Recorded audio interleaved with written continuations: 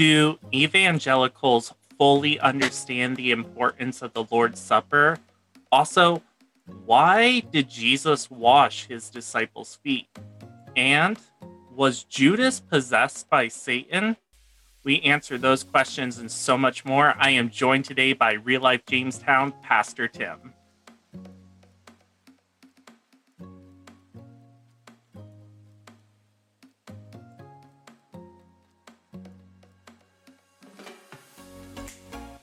What's up, church fam? Welcome back to the Revivalist for Christ podcast. I'm your host, Jordan, and I am back with my beanie. If you are new here, welcome. I put out new content every Thursday. Be sure to like this video to help us in the algorithm. Also, be sure to subscribe and hit that bell notification to be notified of great content. Also, be sure to share to help our ministry grow. And most importantly, leave a comment below. I would love to hear from you.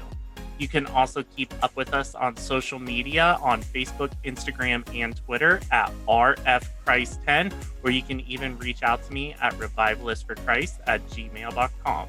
All right, guys, so I am super excited, super blessed. We have so many new friends this week.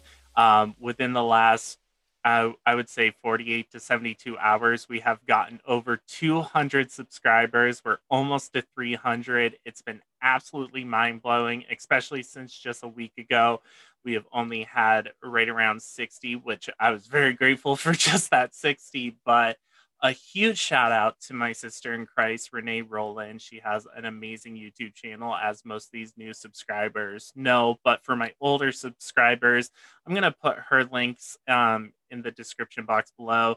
Renee has plenty of great content. She's known as the Untwisted Sister on YouTube. She kind of takes commonly twisted scriptures and brings them into context that are often used to promote either works-based salvation or kind of scare believers. So she's somebody that I really admire for her ministry.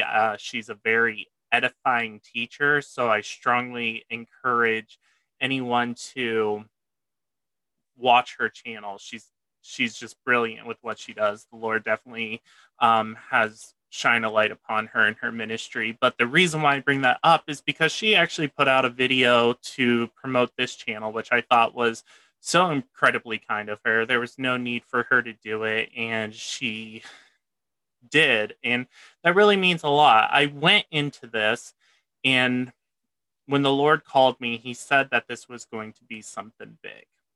I did not know what that meant. I did not know what that entailed, and I still don't, to be honest.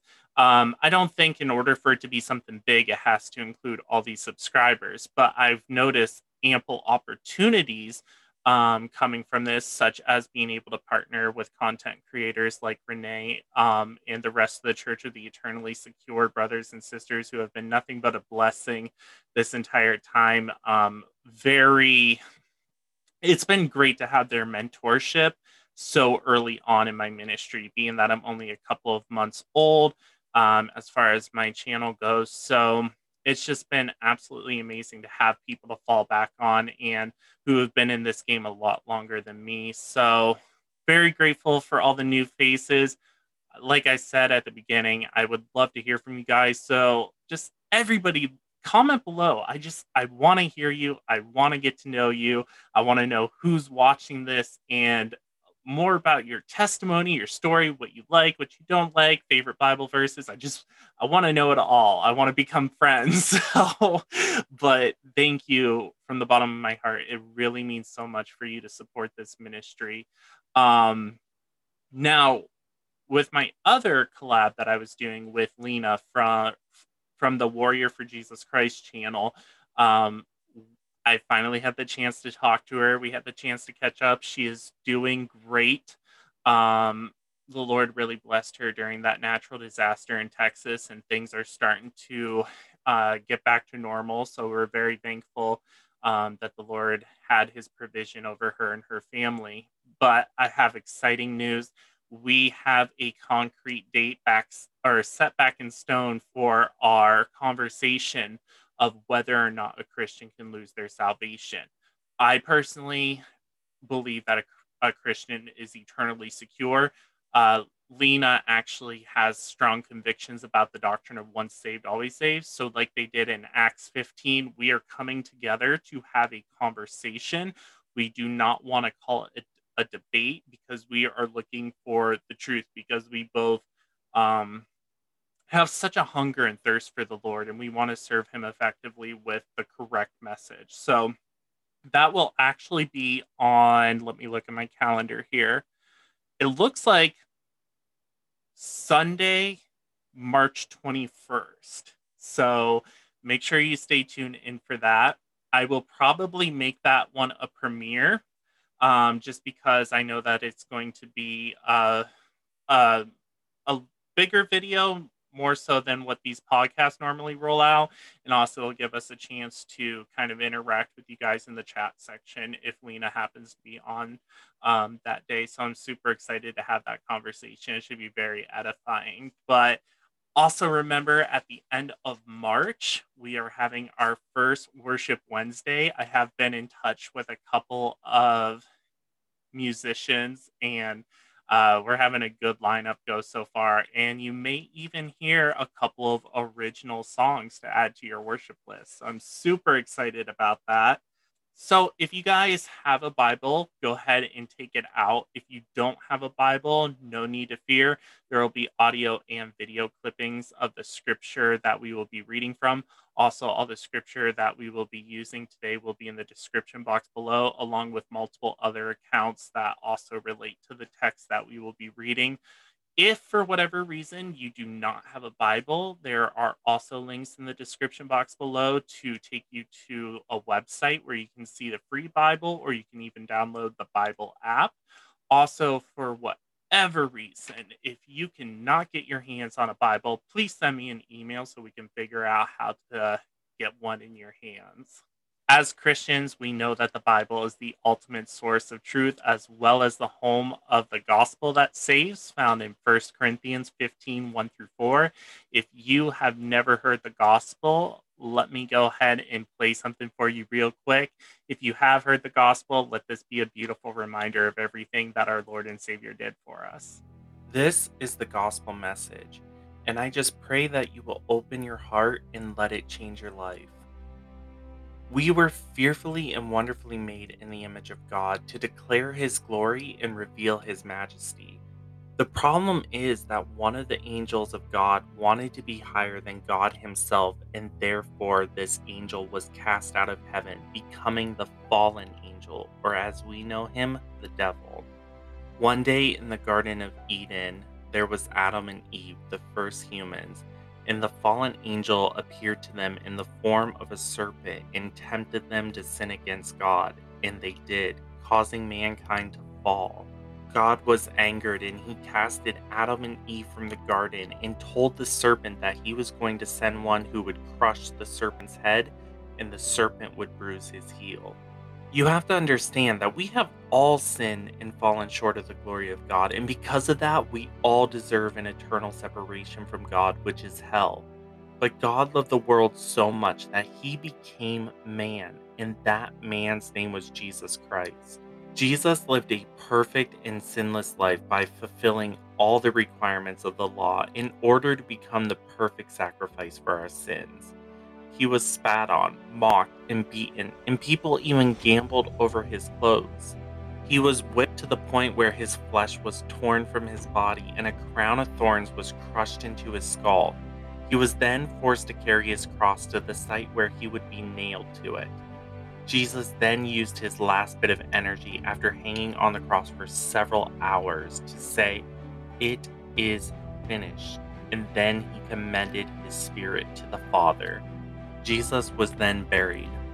But 3 days later, He rose from the grave, conquering sin and death. Don't you see? God passed the law that would cause the Jews to sentence His incarnate form to death.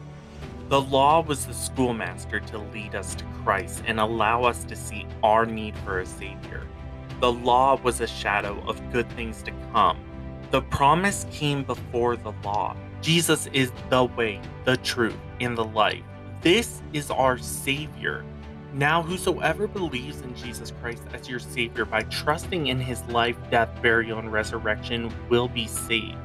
He will take on your sin, and you will take on his imputed righteousness. This is the love of God, that while we were still sinners, Christ died for us. Call out to him today. Confess him as your Lord. When you trust only in the blood of Jesus Christ to be your salvation from sin, you will be sealed with the Holy Spirit of promise as a down payment of guarantee of eternal life until the day of deliverance. The Holy Spirit is the seed of God which is planted in you by Jesus Christ through faith in him. This is what allows you to be presented before a holy God as blameless. The Holy Spirit then baptizes you into the body of Christ, making you part of the ecclesia, meaning the church or the called out ones. Your heart will be circumcised and you will be sanctified, meaning you will be set apart from your flesh. We are eternally secure in him because he who begins a good work in us will be faithful to complete it. And daily we will work out our salvation with reverent fear and rejoice in trembling as we conform to the image of Jesus Christ. We become disciples of Jesus, and that discipleship journey will look different for everyone. So do not compare yourself to other Christians, but only to Jesus Christ because he is the only standard we strive for. Repent today, that is to turn towards Jesus. Do not let man deceive you into thinking that you must drop all your sins before you come to Jesus. Jesus wants you to come just as you are because he came to call the sinners to repentance, not the righteous. Those who are given to him by God and seek him, he shall in no way cast out. Stop clinging on to the branches of religion and instead come to know the true vine, that is Jesus Christ, because without him, there is no victory, there is no deliverance, and there is no healing. We can do nothing without him. He is our Savior from the penalty of sin. He is our Savior from the power of sin. And eventually, he will be our Savior from the presence of sin. He himself took on the penalty of your sin that you would find forgiveness and redemption from your sin today. He desires a relationship with you, and heaven is waiting to rejoice when you turn to him. Receive the free gift of salvation today through faith in Jesus Christ and enter through the narrow gate that leads to eternal life with your heavenly Father. Amen.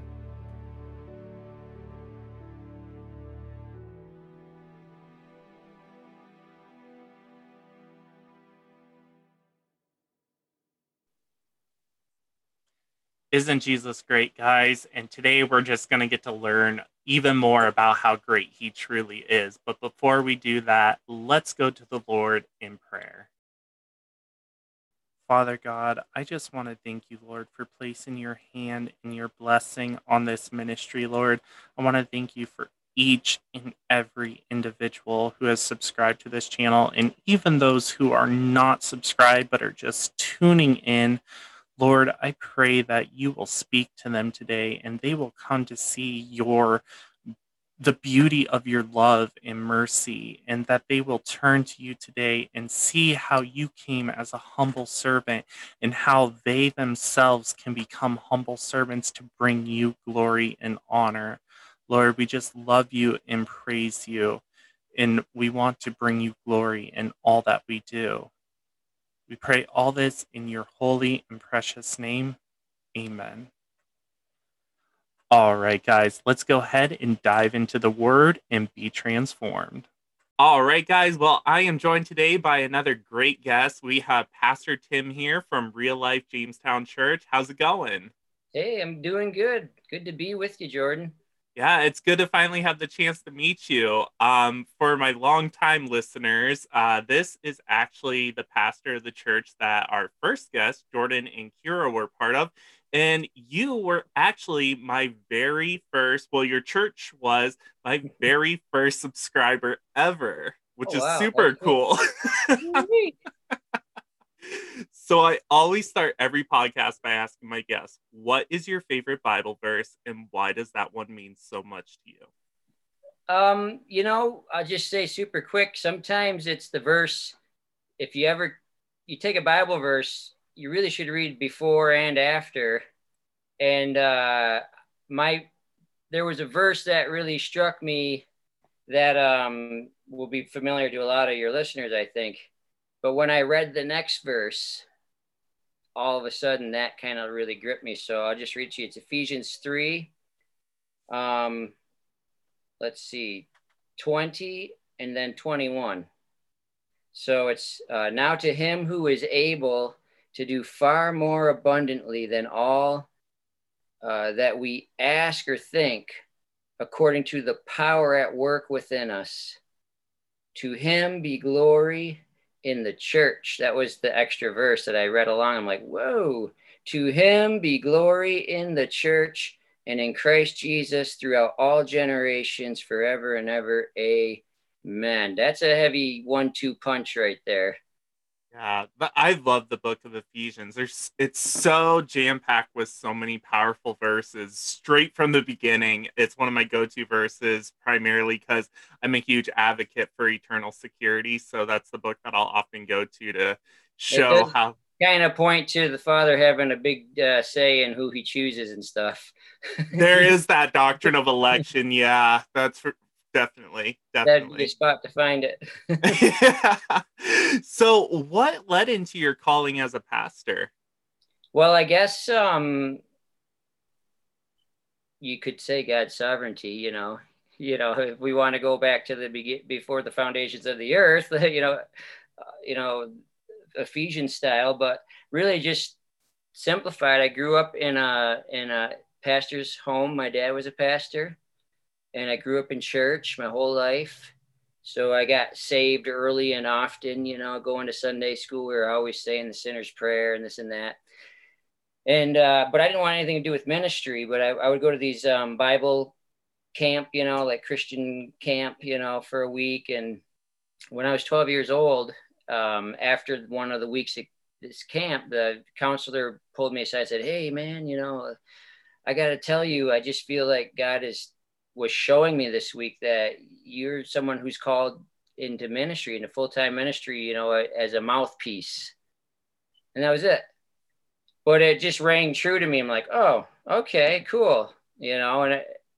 Great. I guess that's that, And then, so I'm going to be 42 this year. So I was 12 then, and the Oh, last 30 wow. years have been trying to figure out what the heck he was talking about. No, that's awesome. And if I'm correct in saying this, your church is actually non-denominational, right?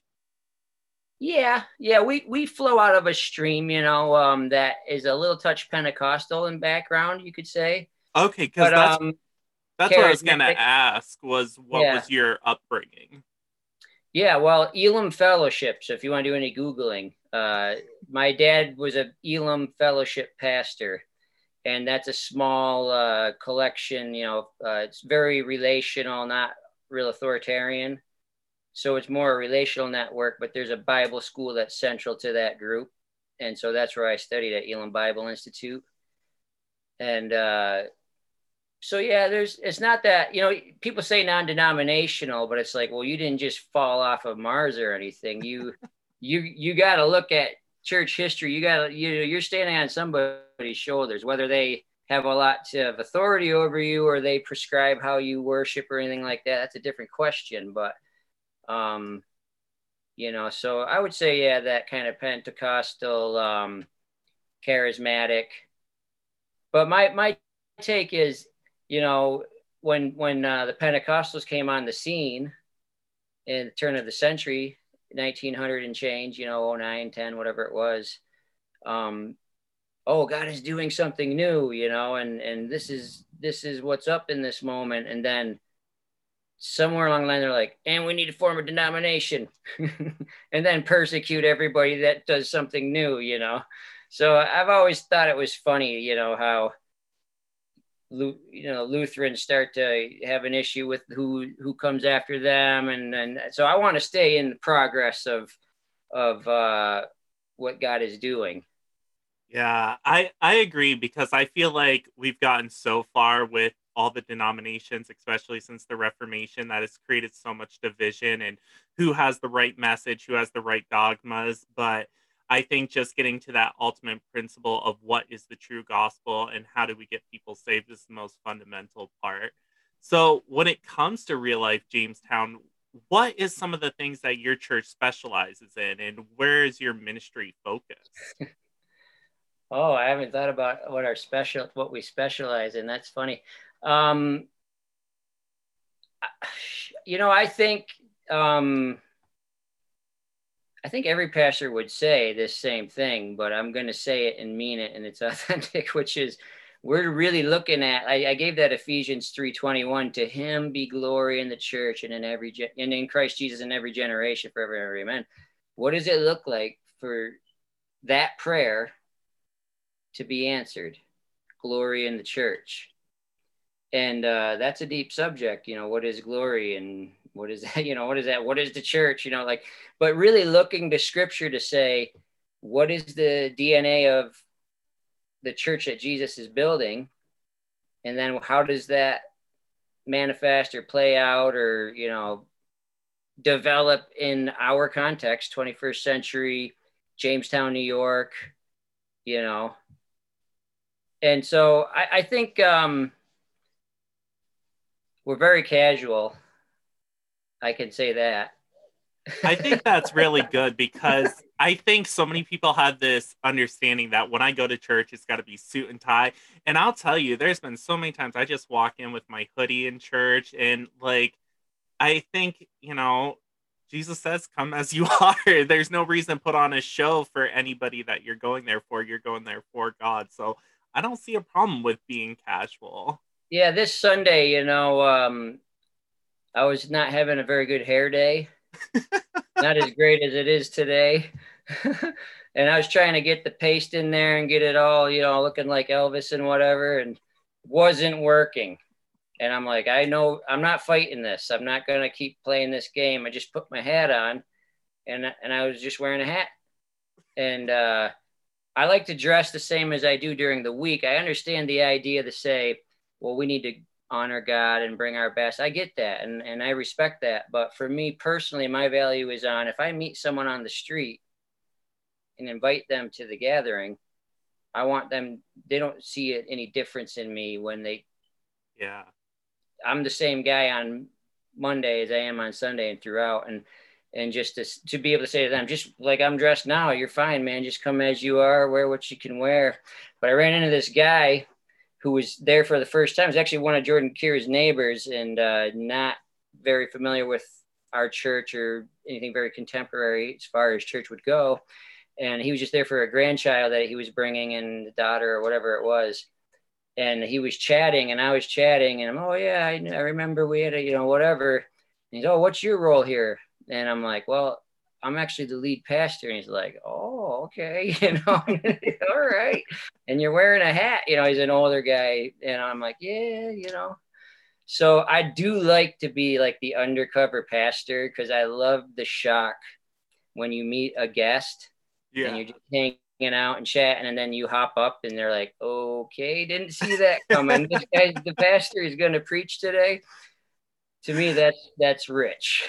Yeah, well, I think it's really cool because, obviously the apostles weren't changing in and out of clothes. And it kind of ties back when you're talking about this. I keep thinking about the book of James and how everybody that was attending church were being respecter of people and ignoring like the poor people that were walking in, and just, oh, these rich people are so amazing. But being able to promote such a casual atmosphere allows anyone to come just as they are and feel comfortable. They don't have to worry about going out and buying the best cologne, the best suit. They can just come with the clothes that they have on their back. Sometimes that's the only thing they have, and it provides an area of worship for them, especially in these trying times. Yeah, I'd say that's kind of our niche, and we have a core value of people. Core value number 3, people. Jesus died for people, not programs. So we're not going to pick and choose who we love. And it is based off of that, James passage that talks about, God is no respecter of persons, and we don't show favoritism in the church. To really try to live that out. We're pretty eclectic group now because of that. I love that. Yeah, and I'm actually looking at you're talking about your what's listed on your website as your DNA. I really Yeah. like what you guys Yep. have Core here. values. What led into these 7 points and what made you decide that these are the ones that our church needs to be focused on? Well, first of all, I think the DNA of the church should be universal to a large degree. And then it just expresses in different cultures or different, periods of time or whatever. Obviously you want to be relevant to the people that you're reaching and that kind of thing. So in a Spanish neighborhood, it'd be good to have a Spanish speaking service or something, So I would say it comes out of what I see in scripture largely, and then saying these are the points of rub or friction, or like if your core values set the culture of your group, or additionally set the boundaries or the guardrails. These are the things that I want to be able to refer to with leaders and say, hey, we have a core value of people, and the way you just talked to so-and-so back there kind of doesn't work. Yeah.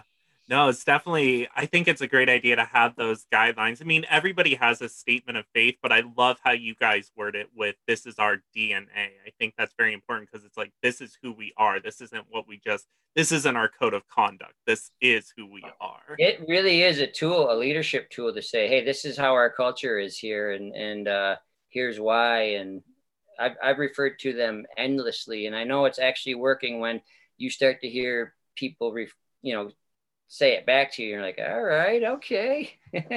You're getting that. That's awesome. Yeah. So today we're going to be talking a lot about this theme of communion. When you hear that word communion, what comes to mind? Obviously the Lord's Supper. But really for me, the context that I come out of, we had our way, which is different if I went to a Catholic service or whatever.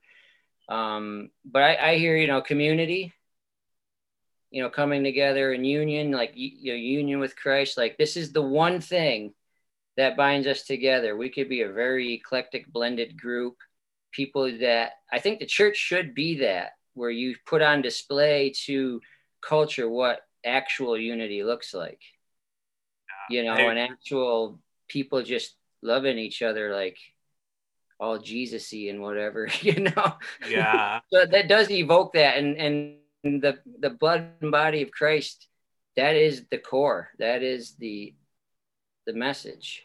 Yeah, I agree 100%. It's very important to have that. And it comes down to, as we were talking about, just having that type of atmosphere that fosters that, because you brought up the Roman Catholic Mass and all that. And some of these are just religious rituals rather than fellowship with each other and with God as the Lord's Supper was intended. So if somebody were to come to your church for the very first time and they ask, what exactly is communion? What would you tell them? Well, I actually try to include that to some degree in our practice of it. To say that this is something that Jesus instituted as a way for us to remember him, and the blood or the bread represents his body, which was broken. To me, it's an opportunity to share the gospel. Yeah. And I would say it's a it is a ritual, being non-denom, we like to stay away from words like ritualistic and tradition and what have you. But I mean, really, it's a ritual. It's something we do together to really pause and remember Jesus and express thanks. That's why I like the original, I don't know if it's the original word, but Eucharist. You've heard it called the Eucharist. Yeah. It really means giving thanks. Mm-hmm. It's the Yeah, Thanksgiving.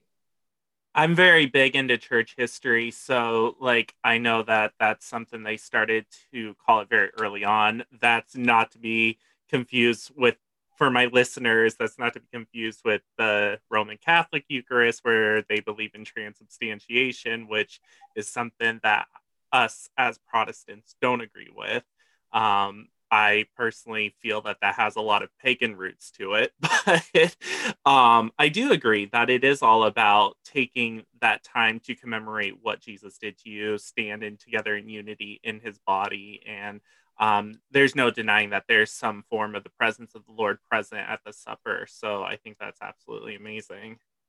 Yeah, I think it's because the church also can teach that uh baptism, what do they call those things? The Not the ordinances, the I'm drawing a total blank, like the church has baptism, marriage, Are we talking about Eucharist. creeds? No, the Sacraments?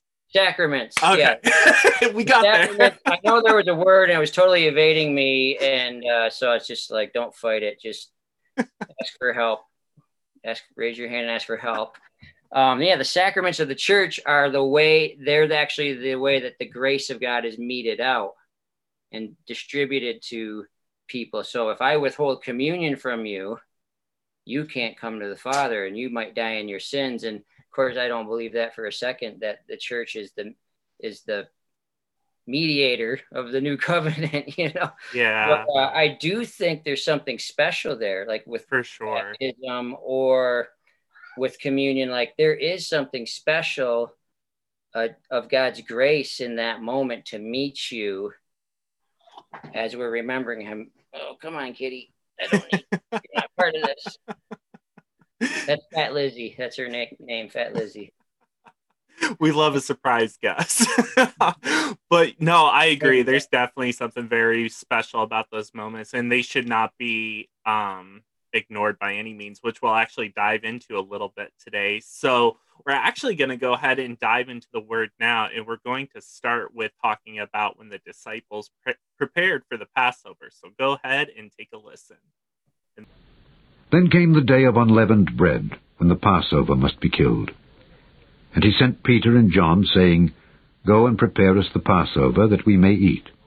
And they said unto him, Where wilt thou that we prepare?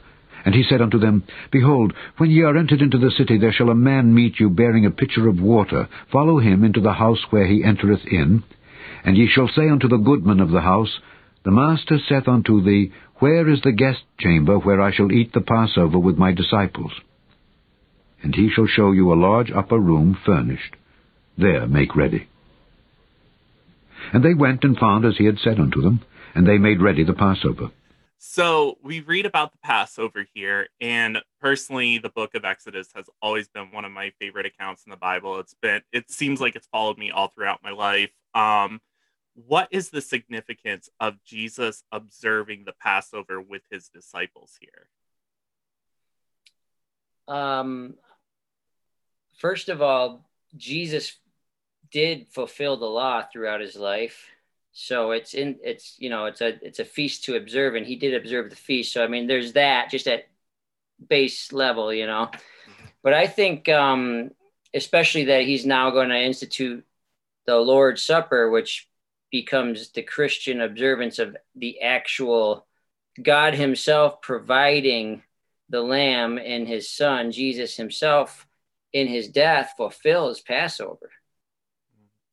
And like the triumphal entry, if I'm shooting from the hip here, so check me out, I could be 100% wrong, but when he came and entered the city, that was correlated to the Passover. That was when they brought in the lambs through the sheep gate or whatever it was. Oh, wow. I mean, he was the lamb. He was the sacrificial lamb. He was the one that was pure and spotless and without blemish and so on and so forth. And it was his blood that actually atoned for sin, So the significance of the Passover, Jesus observing it, is that he himself, I mean, this is what this is.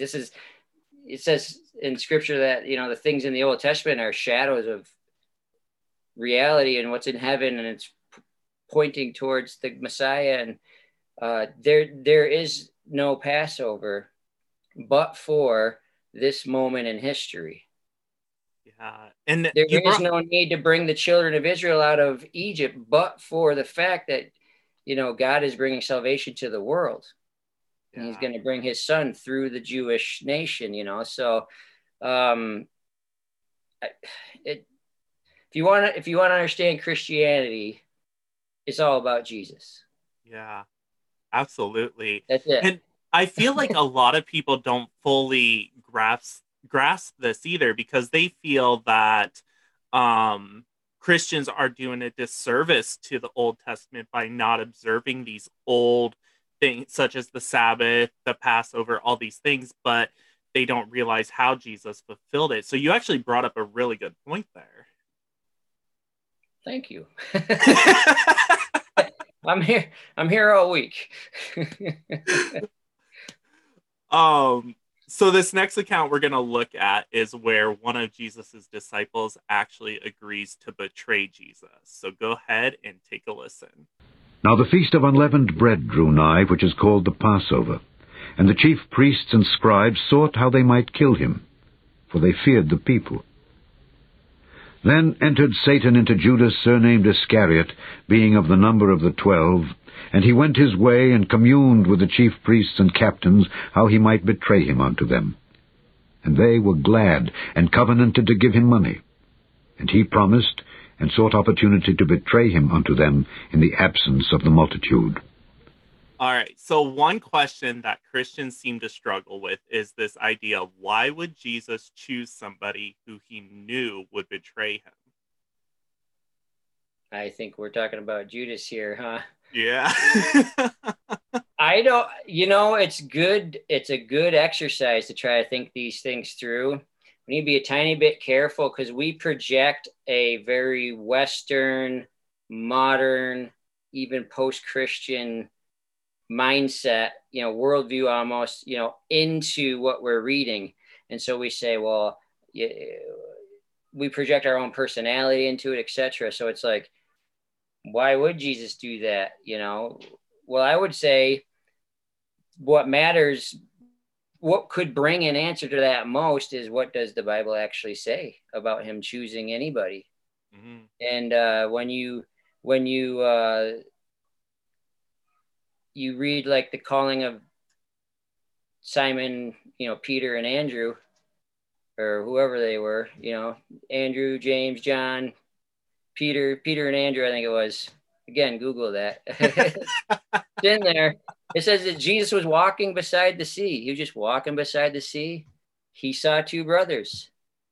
I believe the Holy Spirit spoke to him in that moment. So I think he had an understanding ahead of time of certain things, and other times it was in real time, and other times he just, was riffing, just spitballing, getting, doing the whole Messiah thing and working it out with his Father as he went.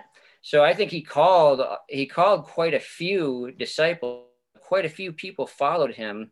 But when he chose 12 of them to be his apostles just means one who is sent, sent ones, they, think missionary / ambassador or something like that. He chose 12. If you read about that, what did he do before that? He literally prayed all night, which is something I have never done. Yeah, neither have I. I sleep at night, but Jesus said this decision he's about to make, he understood this is a big deal. Tomorrow I choose 12 and I need to get this right. He would have been aware at that point, I think, that one of the 12 will betray me, but I'm not certain he knew when he chose which it would be. Yeah, it's very interesting. He could have, but we don't know that he did know. Yeah. We do know that he knew at the Last Supper who it was and that someone was going to betray him. And he would have known, even through the scriptures, that he'd be betrayed. Mm-hmm. So he must have known one of these 12 is going to betray me, but which is it? Because originally Judas was in the mix as a Jesus follower. He was a disciple and following this rabbi. Well, that brings me to another question I had. So what makes a disciple that follows Jesus with their heart different than a disciple who just follows Jesus with their feet?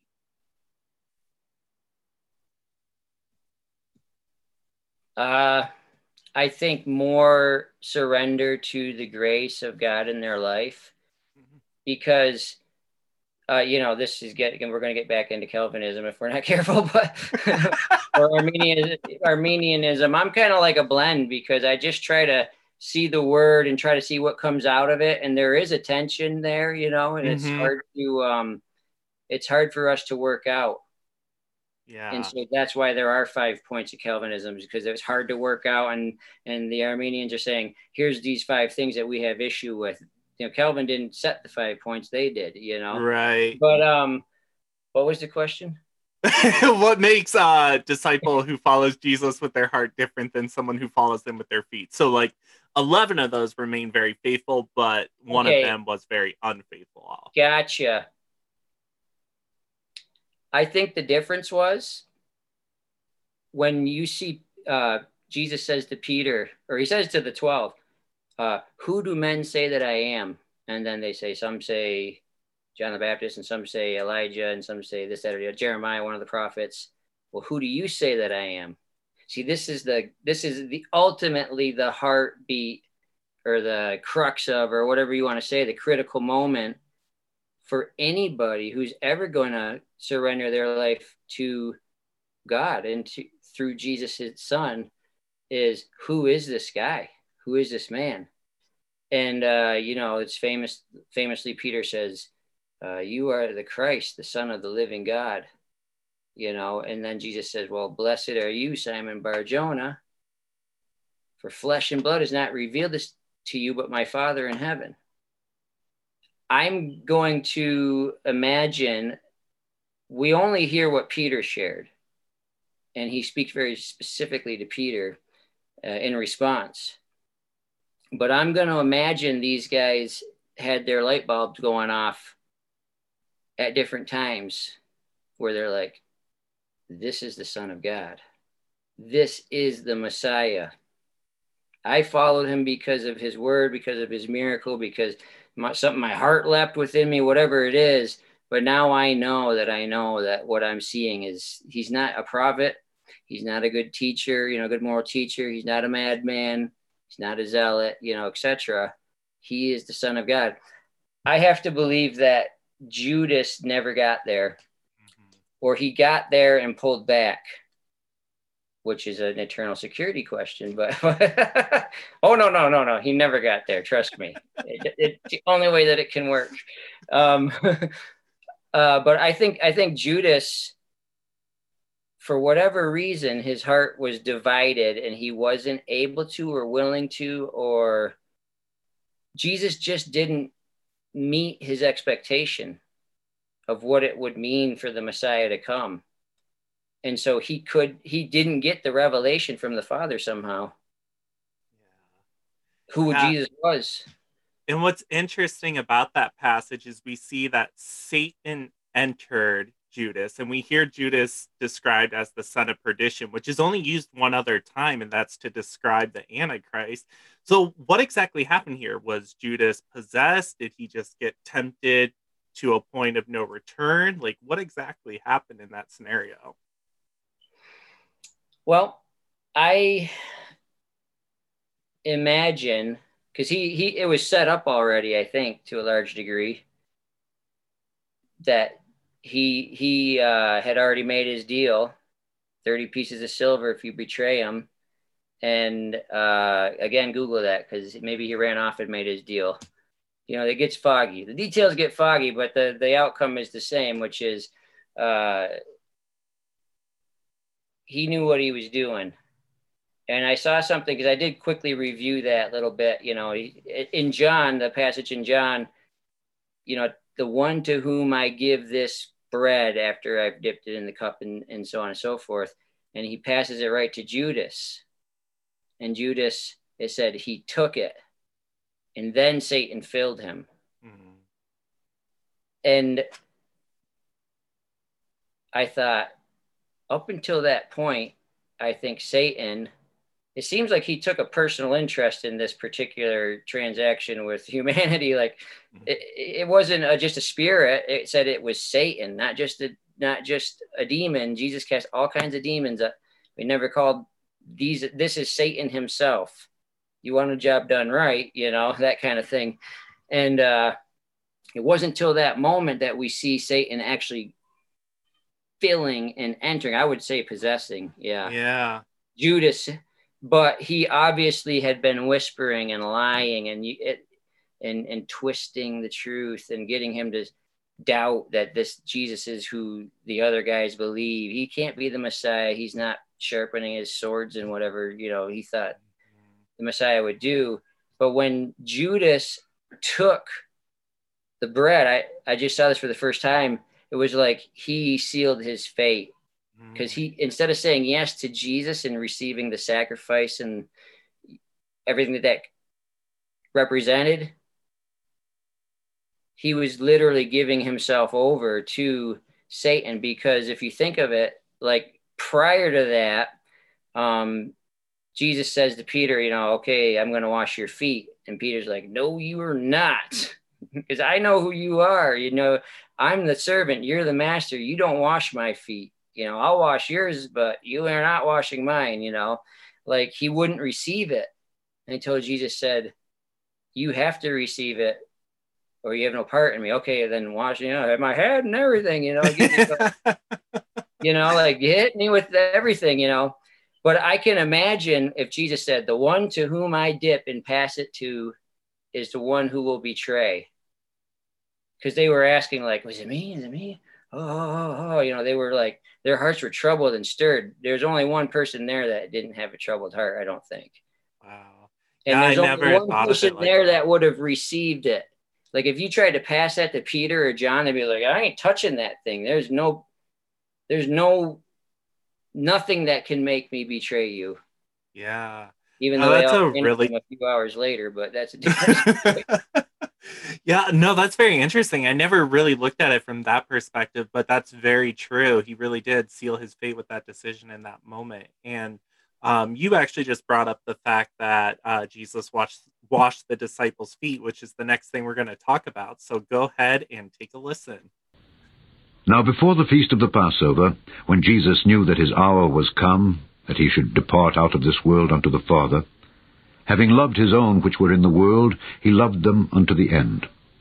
And supper being ended, the devil having now put into the heart of Judas Iscariot, Simon's son, to betray him, Jesus, knowing that the Father had given all things into his hands, and that he was come from God and went to God, he riseth from supper, and laid aside his garments, and took a towel, and girded himself. After that he poureth water into a basin, and began to wash the disciples' feet, and to wipe them with the towel wherewith he was girded. Then cometh he to Simon Peter, and Peter saith unto him, Lord, dost thou wash my feet? Jesus answered and said unto him, What I do thou knowest not now, but thou shalt know hereafter. Peter saith unto him, Thou shalt never wash my feet. Jesus answered him, If I wash thee not, thou hast no part with me. Simon Peter saith unto him, Lord, not my feet only, but also my hands and my head. Jesus saith to him, He that is washed needeth not save to wash his feet, but is clean every whit. And ye are clean, but not all. For he knew who should betray him. Therefore said he, Ye are not all clean. So after he had washed their feet, and had taken his garments, and was set down again, he said unto them, Know ye what I have done to you? Ye call me Master and Lord, and ye say well, for so I am. If I then, your Lord and Master, have washed your feet, ye also ought to wash one another's feet. For I have given you an example, that ye should do as I have done to you. Verily, verily, I say unto you, the servant is not greater than his Lord, neither he that is sent greater than he that sent him. If ye know these things, happy are ye if ye do them. I speak not of you all. I know whom I have chosen. But that the scripture may be fulfilled, he that eateth bread with me hath lifted up his heel against me. Now I tell you before it come, that when it is come to pass, ye may believe that I am he. Verily, verily, I say unto you, he that receiveth whomsoever I send receiveth me, and he that receiveth me receiveth him that sent me. So, what is the significance here of Jesus washing his disciples' feet? Well, I think if we just take whatever he said, he was, just on the surface, he was giving a demonstration like, if I can serve you, you all can serve each other. And actually, that's what this is about, right? So being a Christian is being a little Christ, little Jesus, and he was the ultimate servant. So if he can, I guess, condescend from heaven's throne to the point of the servant washing the feet of these guys. It's a favorite pastime to judge the disciples. Everybody thinks they'd do so great if they had the shit. Like, you would never make it. They walked too far. But there, you think of Philippians 2:9 in the following verses that Jesus, didn't consider that his equality with God was something to hang on to or to be grasped, and didn't count it robbery, whatever translation you like. But he emptied himself and took the form of a servant, and was obedient even to death on the cross. And therefore God has highly exalted him, given a name above every name, And this is where that comes to a very, very focal point, as much as anything other than actually when he lays his life down at the cross. That's where he's ultimately washing them, and then he does say, as he goes on, basically, a new commandment I give you, that you love one another. Well, you can practice by serving each other. Yeah. The heart of love is to serve and to put the other first, you first instead of me first mentality. And a new commandment I give you, that you love one another. By this will all men know that you are my disciples. So Yeah. I've said, our greatest outreach, you want to talk about outreach as a church, our greatest impact, our greatest outreach is our love for each other. The way we serve each other. I can go out on the street and talk a big game and blow a bunch of smoke at somebody and tell them how great Jesus is and how, you need to become a Christian, then bring them to church, and they get involved in some kind of spaghetti dinner or whatever it is, and they're like, wow, these guys are like really jerks to each other. That's actually not been my experience, but I'm just saying, that it's like a trope almost, but there can be like, that's really the proof, isn't it? The evidence. Yeah. Did Jesus rise from the dead? I don't know. Check out church people and see how well they treat each other and love each other and serve each other, because that'll tell you if it's different in the back, the inner workings of the church teams and, what goes on, that should be different than the office. Yeah. In a secular work setting, it should be very different. For sure. And I think it doesn't really take anybody much discernment to realize just how different Christianity is. I mean, here in Christianity, we have the God of all the universe coming down in the form of man and serving mankind, whereas all these other so-called prophets and lowercase g's are rising up and they're like, look at me, I'm so great. And then all other religions are all about how man can save themselves, but Christianity is like, you can't, like, let me do it for you. Like, to me, it's just Christianity is the only religion out there that has an assurance of salvation to begin with. And it's the only one that doesn't rely on anything that we do. And the message that Jesus shows here is just a great example. And you point out is exactly how we should be living to serve one another. Yeah. And some, understanding, I say revelation, but it's really just new understanding for me, like understanding something better that I have been coming to lately. Is it the same way that we have to just surrender and receive out of our total, I'm not trying to say depravity, but like our total need, our total poverty, our total brokenness, lostness, we so much need a savior and we can't do it. And we're just like, we just receive it, the free gift of God through his son. Is the same way we continue to walk it out. Yeah. And that's probably the difference between the religious minded Christian, like, I don't judge anybody. I can say that this, that, or the other thing is sin, or, you're kind of monkeying it up over here or whatever.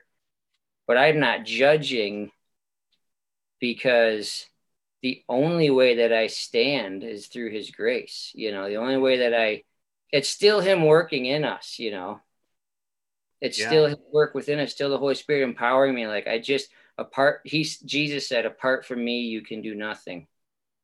Yeah. As in nothing of any consequence that bears fruit, because it was in the context of the grapes, the vine and branches. And so that's been a big one, lately, is just, okay. It's like, it is as impossible to live out the Christian life and to be like Jesus and to grow, to be transformed into his nature and image. And it's that the same, what I'm saying, as it is to save ourselves. We can't save ourselves and we can't do it. Mm-hmm. And yet we can, because he empowers us. We're overcomers, Absolutely. So I think there's something childlike, staying childlike. Yeah. I receive like a child, and I walk forward. I walk it out like a child, I think, when the Bible tells us to have childlike faith, that's so important, because we've already dropped so many different theological names and different doctrines. It's man overcomplicates it. Yes. Yes. But I think that it's very important that we realize that Jesus is the source of grace, and with that grace comes power. Yeah. So this next account that we're going to look at is when they actually share in the Lord's Supper. So go ahead and take a listen. When Jesus had thus said, he was troubled in spirit, and testified, and said, Verily, verily, I say unto you, that one of you shall betray me. Then the disciples looked one on another, doubting of whom he spake. Now there was leaning on Jesus' bosom one of his disciples, whom Jesus loved. Simon Peter therefore beckoned to him, that he should ask who it should be of whom he spake. He then, lying on Jesus' breast, saith unto him, Lord, who is it? Jesus answered, He it is to whom I shall give a sop when I have dipped it. And when he had dipped the sop, he gave it to Judas Iscariot, the son of Simon. And after the sop, Satan entered into him. Then said Jesus unto him, That thou doest, do quickly. Now no man at the table knew for what intent he spake this unto him. For some of them thought, because Judas had the bag, that Jesus had said unto him, Buy those things that we have need of against the feast, or that he should give something to the poor. He then, having received the sop, went immediately out. And it was night. All right. So when it comes to the Lord's Supper, do you feel that today's church kind of dismisses its importance? I don't know, because I think to put your finger on the pulse of today's church is, it's so diverse. Like politicians, you always hear them say, well, the American people, blah, blah, blah, blah, fill in the blank. And it's like the American people always agree with whoever's talking as a politician, the people this and the people that, it's like. No, it's very true. So I know, I don't know, I know what my perspective is. So what is your perspective? What's interesting? An interesting take would be, we have a guy in our church, and he was going to seminary at Roberts Wesleyan. They have a Northeastern Seminary there. And they're coming from a lot more mainline type of approach, it seems like. And their favorite pastime was to chew on the non-denominational guy that's, from contemporary church. And like, that's what the whole seminary was about. Like, we got one here, but he was in a class and this was the topic. And the assignment was like, observe and write down. And what is your tradition of the Lord's Supper? And how do you handle it? And what's the meaning? And I think my stream, like the more contemporary church and non-denominational contemporary, whatever that evokes, because the background has been to kind of bristle against, I can say rail against, but I'm not railing, but I have in my time bristled against, liturgical things and traditional things. And so we make it so casual and so much about, hey, this is like a memory, like just a remembrance, just a object lesson. And I think in general, if how we had been approaching it was representative of a much larger movement or trend, then there's definitely room to go higher in our reverence and even just respect, reverence, just, the fear of the Lord is not a bad thing. No, not at all. Service and so I think we can. I can only speak for myself, can definitely up our game that way. For sure. I think we definitely should apply a little bit more reverence to it than what a lot of churches do. Some churches only do it around holidays and things like that. And when they do it, it's just, something that's on the agenda, but like, let's not take too much time with it. And I think that really dismisses the importance of the Lord's Supper. One passage that I found that people oftentimes struggle with, and it's actually kept them from partaking in communion, is in 1 Corinthians, where it talks about taking the supper in an unworthy manner. We have a new friend here. How's it going? Little girl. This is number 7. She's 7. 7 and final child. We got 2 girls and 5 boys. So. Oh wow. And they just jump up no matter what. They're coming up. So. I get anxiety just thinking about having one. It's way worse than having a dog, I can tell you. So, going back to that verse in 1 Corinthians, there's that fear of taking it in an unworthy manner. So people sometimes refrain from taking it altogether. But what do you think people are misunderstanding about the context of that verse? Well, I don't have to be a historical scholar to have some of those answers. You can literally just read it, because Paul, in writing that chapter, is it 1 Corinthians 11, I think? I couldn't remember the chapter off the top of my head. It was something I definitely should have wrote down before I asked the question, but it just came to my mind. 11, doesn't matter. Again, I can say Google that. Just write partake in an unworthy manner, and it comes up right away. I think it's 11. Doesn't matter. You just read it and you can see he's pretty explicit what the issues were. Mm-hmm. So again, it was the Corinthian church, so the church at Corinth, and they were treating it way too casual. They were not quite connecting the seriousness of, like, this is close as you're going to come to standing at the foot of the cross, and this, you are partaking of almost of the body and blood of Jesus, not transubstantiation style, but like his sacrifice, what it means, that grace in your life. Like, this is as real and as sober a moment as you can have. Like he was trying to set that bar for them because they obviously weren't getting it. And he said people were treating it more about, they called it a love feast. Yeah. They were treating it more about, it was more like a potluck than it was the Lord's Supper. Yeah. I mean, people were using it to get drunk and overeating, so like gluttony was there.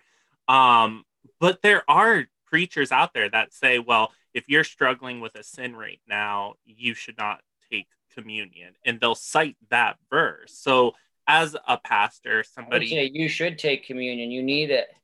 yeah, I You need agree. crackers.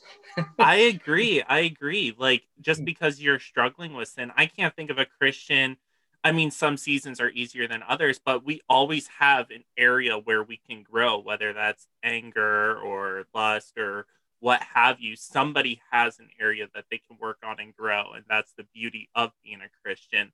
But when you have these people that come in and say, like, no, you're not, none of us are worthy, technically, that's the power of grace. Right. We come boldly before the throne of grace. Absolutely. Actually, what was the question there, though? Because I know I had other thought, but it's not hopping out. What were we just talking about? I'm ADHD, so sometimes you're fine. I get very distracted very easily. It goes away, and I can't find it I have again. OCD, so I'm almost on the same type of, like, my mind just. We were talking about First Corinthians and that verse of taking it in an unworthy manner. Yeah, and you started to allude to, pastors that say now is a really good time to take inventory. I think if it's that same passage, I'm not sure, but it says, "Let a man examine himself." So you should examine yourself. Am I approaching the Lord's table with the proper, just, I guess I keep coming to sobriety, but sober mind of like, wow, this is about Jesus's blood and body. And he says, if you don't, you might be guilty of an offense against the Lord's own death. And, it's like, woof, that's kind of a touch serious. But they talk a lot about, go and make things right. Don't be eating, taking communion when you have unforgiveness and you've been fighting with someone. So they say, go and make amends. And then, and I think they take that Jesus was talking about, being reconciled when you bring your gift to the altar, which was an Old Testament temple type context. First go and reconcile with your brother and take care of your relational business and forgiveness and so on, be reconciled, and then come and offer your gift, or you're wasting your time. I think it's really a mashup of those two things is how we get to that. Cause I don't see it in that passage. Yeah. I just don't see it there. Yeah. I think a lot of people take what they want from the text in order to promote their own self-righteousness, if you will, or their authority over people. But personally, I think as long as somebody has received Jesus as their Lord and Savior, you have every right to partake in the Lord's Supper. And, there's a lot of deliverance that can happen in your time of communion with the Lord as well. So I don't think it's something that I think people need to remember the context of what it means to take it in an unworthy manner. And it was people who were overeating and drinking. So yeah. Well, yeah, and doing so, this goes way back to the beginning of our conversation of, favoritism and the rich and the poor and so forth. And they say people come in with all kinds of food, and then other people don't have anything because they're poor, and we're not sharing. And it's like, this just does not demonstrate Jesus's heart, with service and servanthood and love. And so he's like, you shouldn't be doing this. Yeah. It's not good. Man, the Corinth church was such a mess, but thankfully we had them to give us so many life lessons.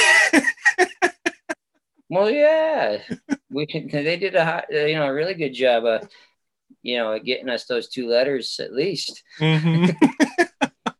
So as we wrap up today's conversation, as you alluded to earlier, we see Jesus in these passages as a servant. So why would the King of all the universe decide that the best way for him to come down was to be a servant to a nation or to a world even that turned their back on him completely.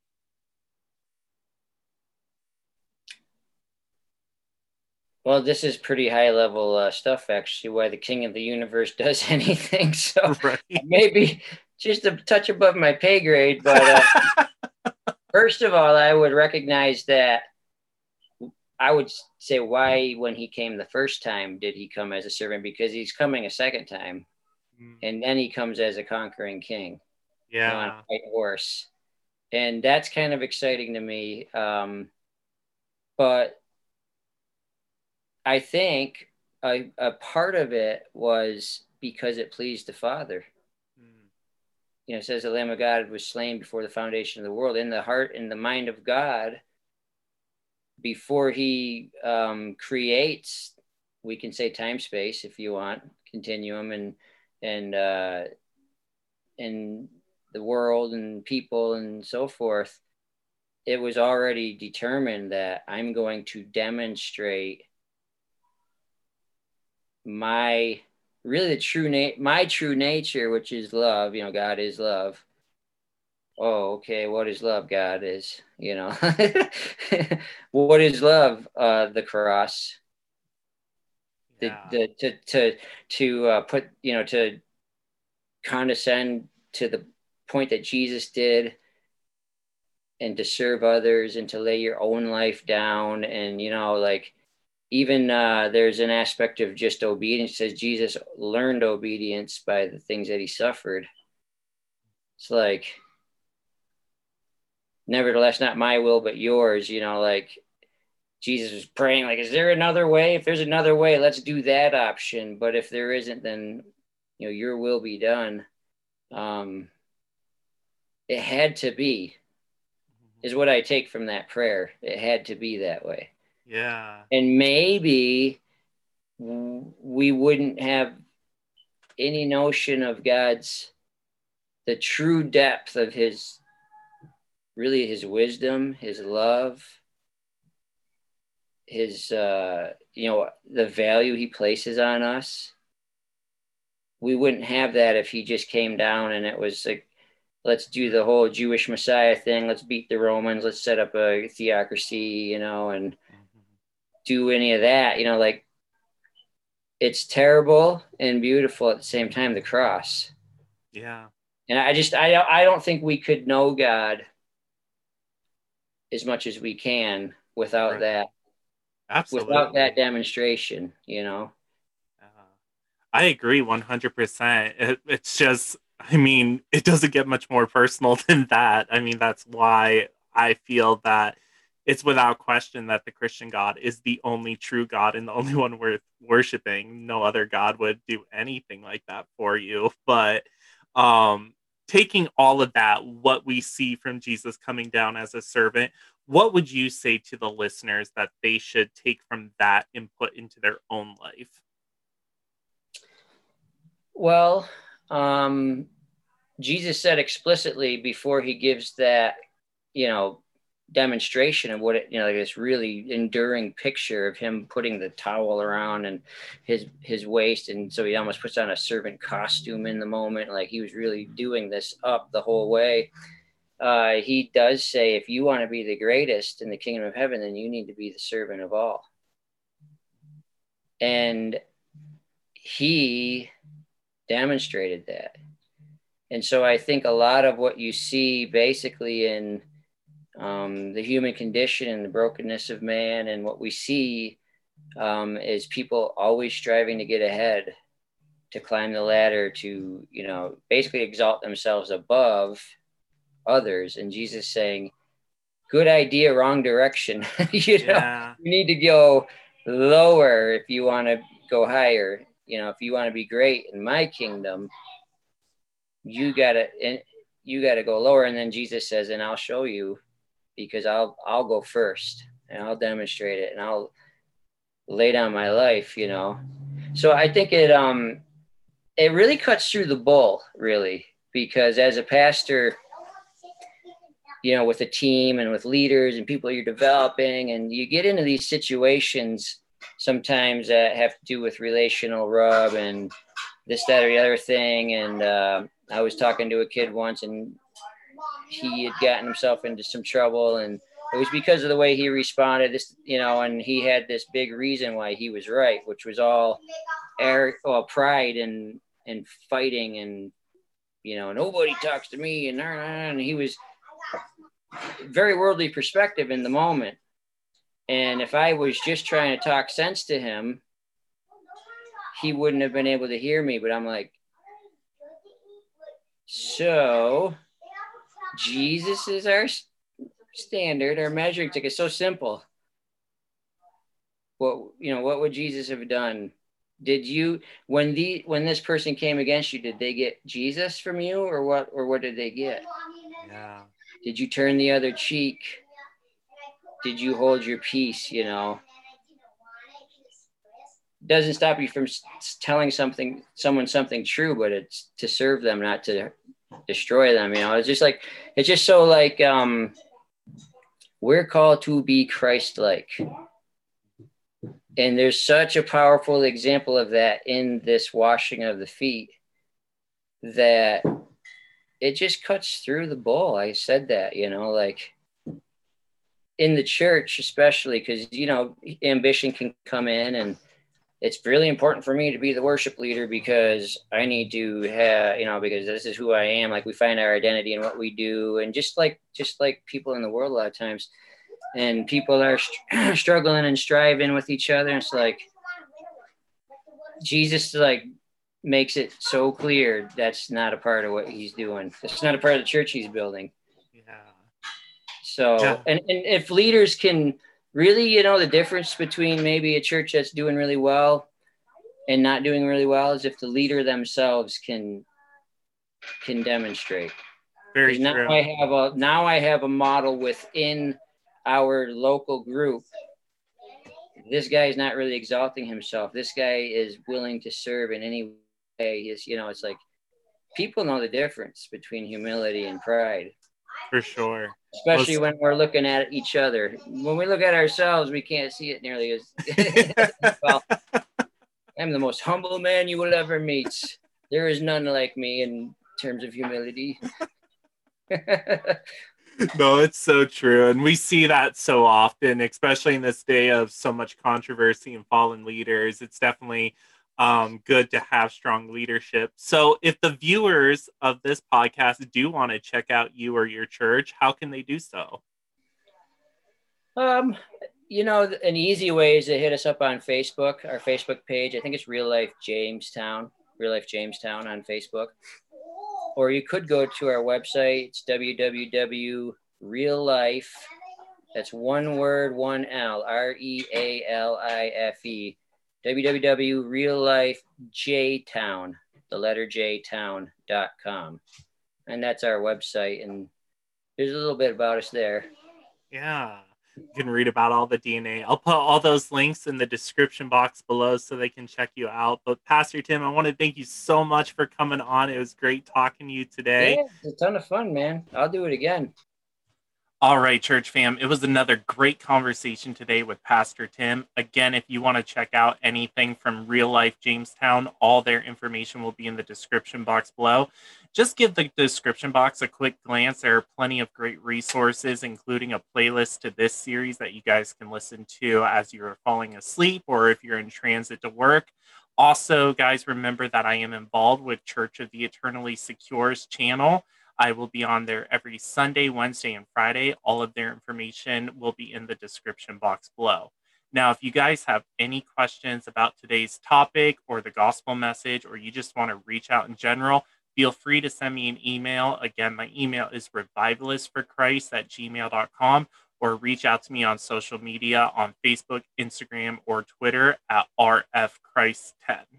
Again, guys, make sure that you hit that like button to help us in the algorithm. Also, be sure to subscribe and hit that bell notification. That way you can be notified of more great content that will equip the 21st century Christian.